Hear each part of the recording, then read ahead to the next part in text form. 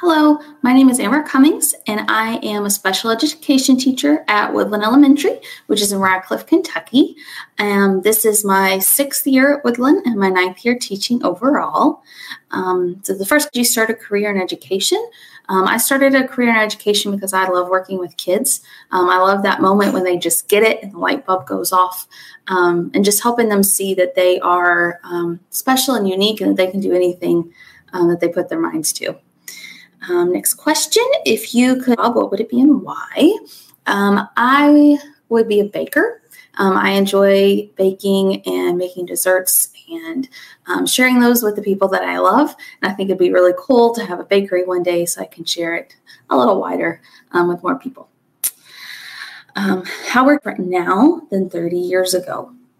I think kids today have a lot more trauma that they are dealing with, that they don't know how to deal with. A lot of our families that we work with are really struggling. And a lot of our job is to support them and to help them, which goes into the next question of how is teaching different.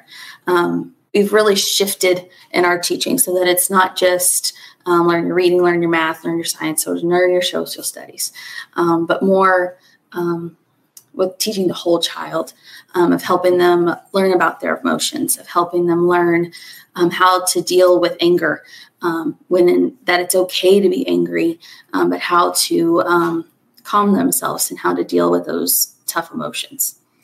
Let's see. What would you tell us thinking about becoming a teacher? I would tell them that it's the best job around. I would tell them to make sure that it's something that they are passionate about, because it is hard. It's really hard. There's a lot of paperwork. There's a lot of personal emotions that go into it when you're working with these kiddos that have faced trauma. It's hard on you too, but it's totally worth it to see them smile, to get those hugs from them, and to see them succeed. But you got to have that passion. So that's what I would tell anyone that's going into education. Ace, what is one thing that you would change to help kids learn better? To help them learn better, I wish we had more mental health services in our schools. As I said, a lot of our kiddos are facing trauma and not knowing how to deal with that. And if we had that professional there to kind of not only help us teachers know how to better help them, but to actually counsel with the kids and just help them along, they would be able to put those things aside for a little bit so that they would be able to learn better. Because right now we see a lot of kiddos that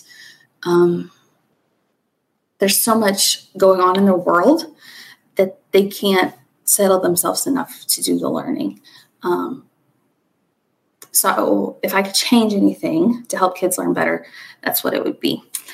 Thank you very much. We will make sure we put these headphones to great use, because, of course, another way education has changed is there's a lot more technology. And with all the COVID regulations we have now, it'll be nice to have headphones for every single student. So thank you very much, and thank you.